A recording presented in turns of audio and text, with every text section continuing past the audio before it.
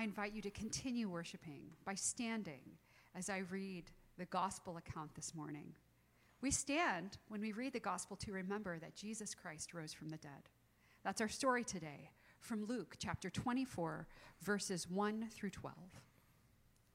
But on the first day of the week, at early dawn, they came to the tomb taking the spices that they had prepared.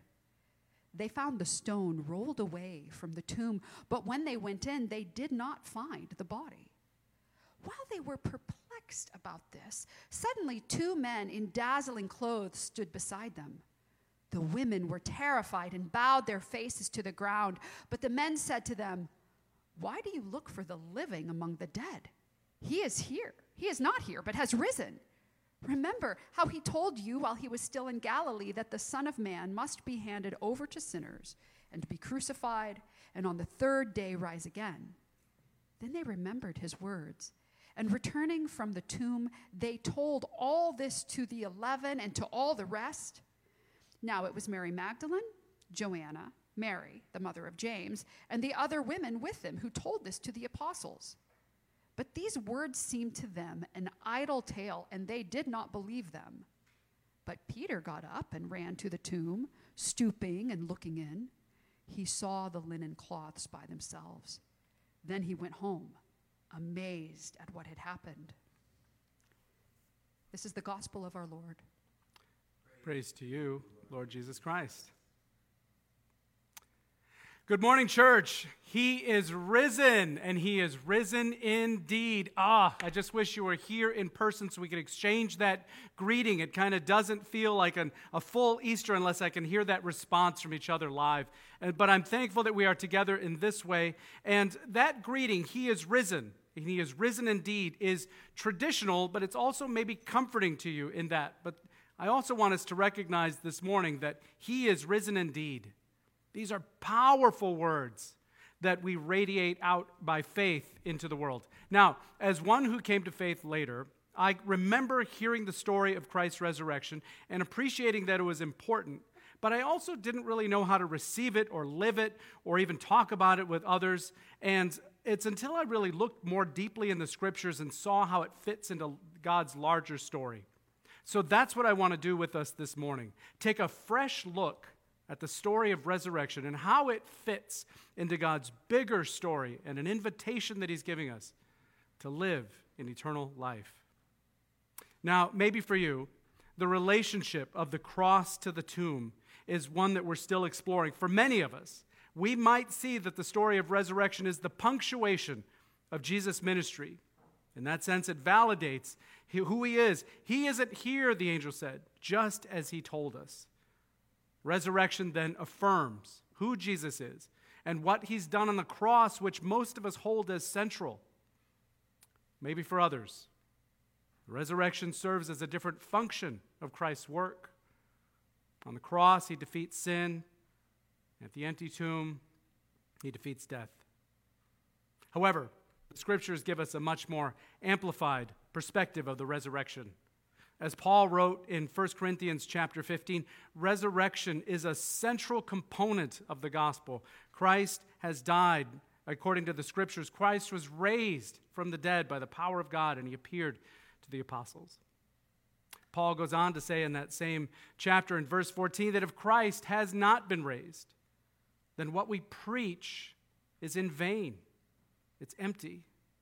And even more chilling, he says, if Christ has not been raised, then our faith is in vain. This means that everything that we preach, everything that we worship about God throughout the rest of the year must radiate from this day, looking at the empty tomb and declaring Christ is risen indeed. So this morning, what I want to do is work back to that story that we heard from Luke's gospel, listening for fresh clues that the resurrection is intended to serve for us as an invitation to be part of a new creation that God is forming. The resurrection shows us that indeed God's kingdom has come and there is a new creation that he's inviting us into by the gift of faith. So if you can hear me this morning, Again, we want to look back at this story in Luke chapter 24. Maybe you came to church this morning in your living room or wherever you may be, and you don't have your Bible with you. This is a chance for you to go get it, because I think that looking at God's Word is maybe the closest many of us will get to peering into the empty tomb.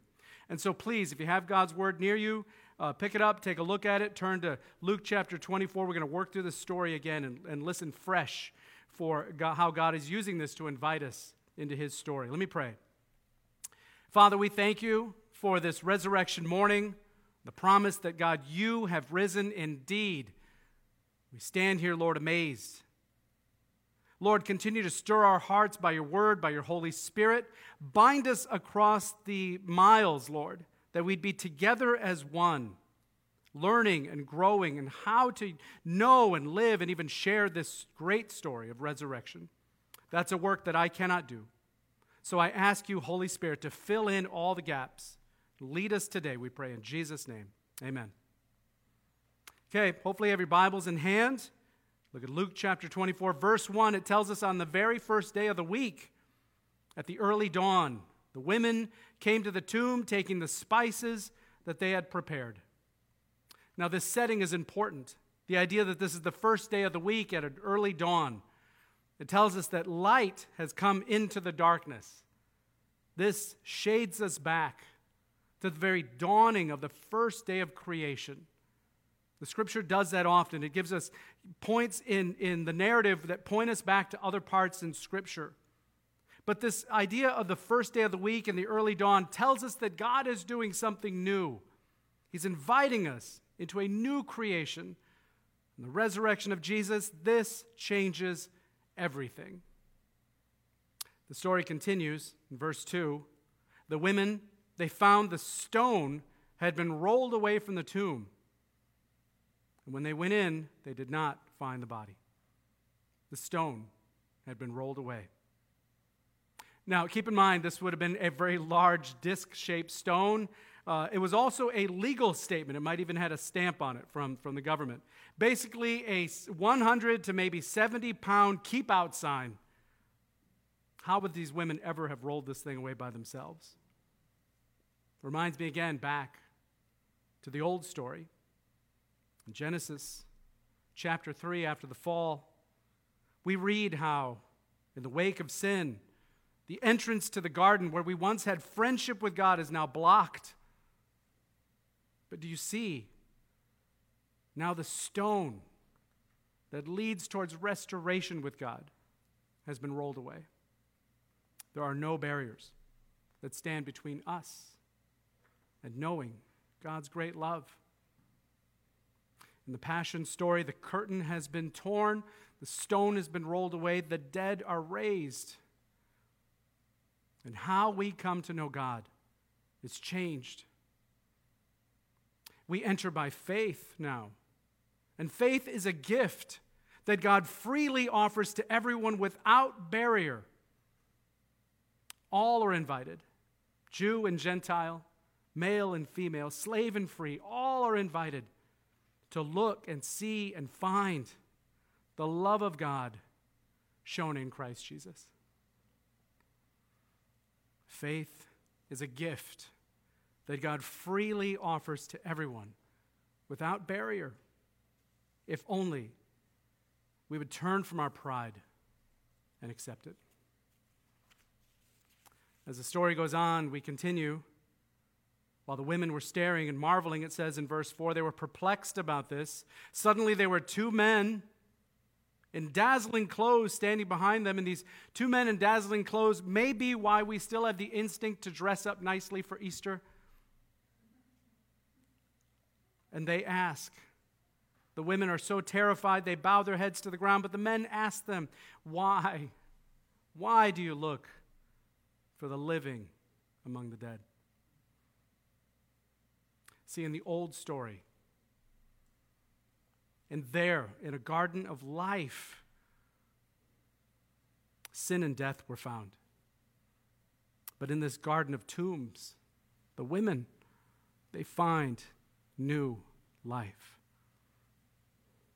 But my friends, this question that these impressive figures asked still lingers in the air today. Are we still seeking life in the place of the dead?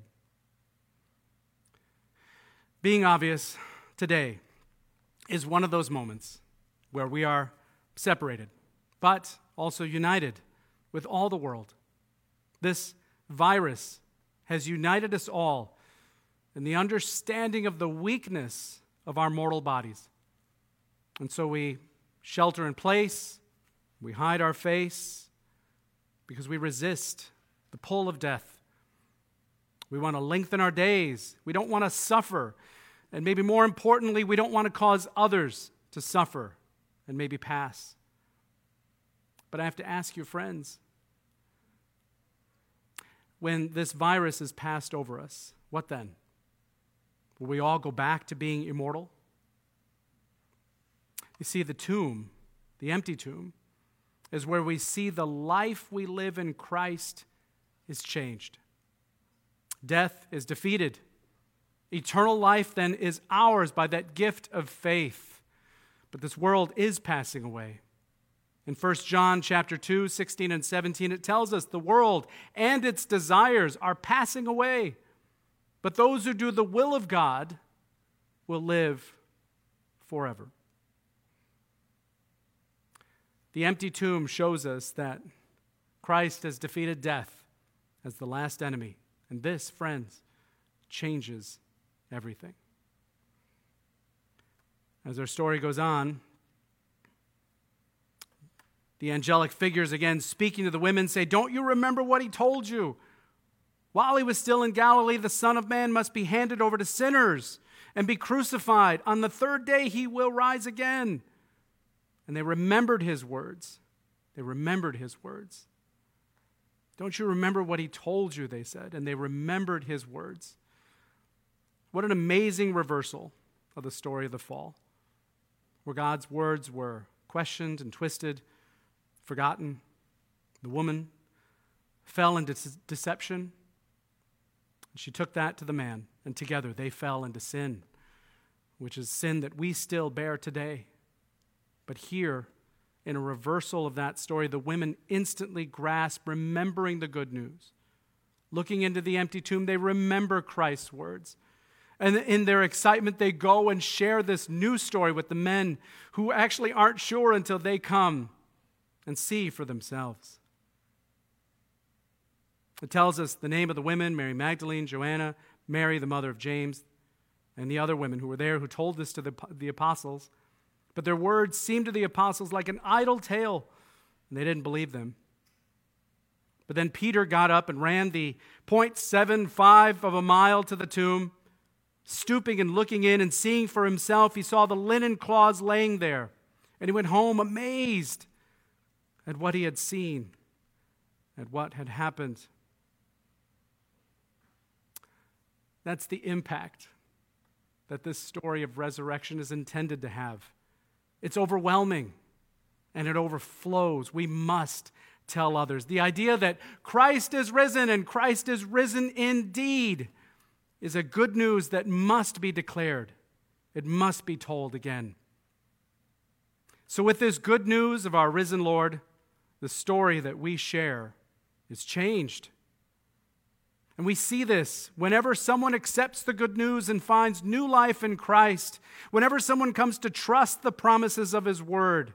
If for you too, hearing my voice this morning, he is risen indeed, radiates out of your heart, then we share in the call to proclaim this good news. Easter Sunday morning, one of the things that I like to do before I come into church is take a pre-dawn run. I like to be out in the streets when the sun comes up at dawn, that breaking of the light into the darkness. Even though it was about 6:15 this morning, I just had to hold myself from shouting into the streets, "He is risen! He is risen indeed." My neighbors would have loved it. But we see this call to share this news as Jesus continued after the resurrection, telling him this story of repentance and forgiveness of sin must be proclaimed, and you are my witnesses of these things. Remember his words. And know this, as surely as he said he was to be raised, He said he is to return. And this, too, is a good news that changes everything. My friends, the resurrection of Jesus is God's invitation for us to experience new creation and receive eternal life by faith, which is a gift God offers to everyone without barrier. So this Easter morning, I'm reminded again of that promise in Scripture that if anyone is in Christ, there is a new creation. The old is past, and something new has begun. Have you accepted the gift of faith that God so freely offers? Or are you still seeking life from among the dead?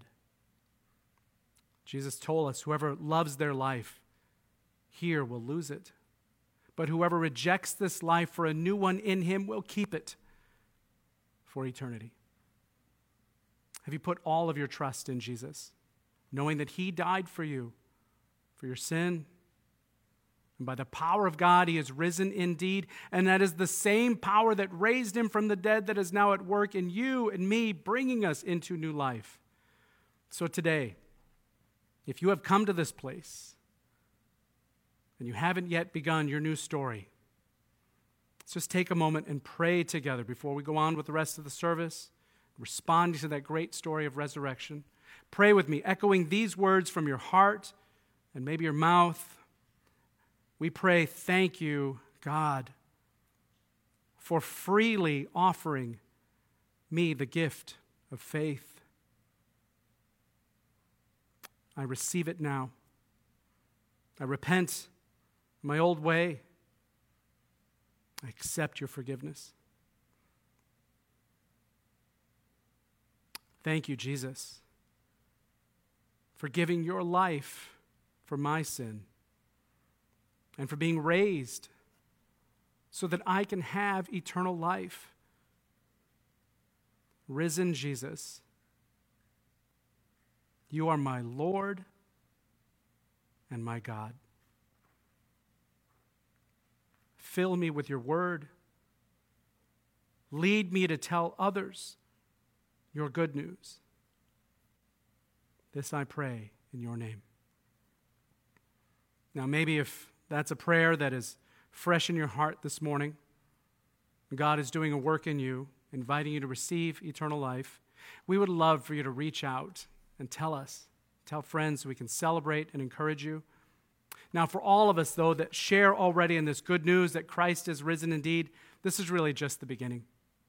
Next week and for the next several weeks, we're going to begin a new series called The Resurrection and the Life. And we're going to look at the impact that resurrection has on our hearts, minds, bodies, souls, and the hope that we have in Christ. And I promise you this, it's going to be a joy-filled spring teaching series, and I cannot wait. But until then, friends, one more time. He is risen, and he is risen indeed, and this changes everything.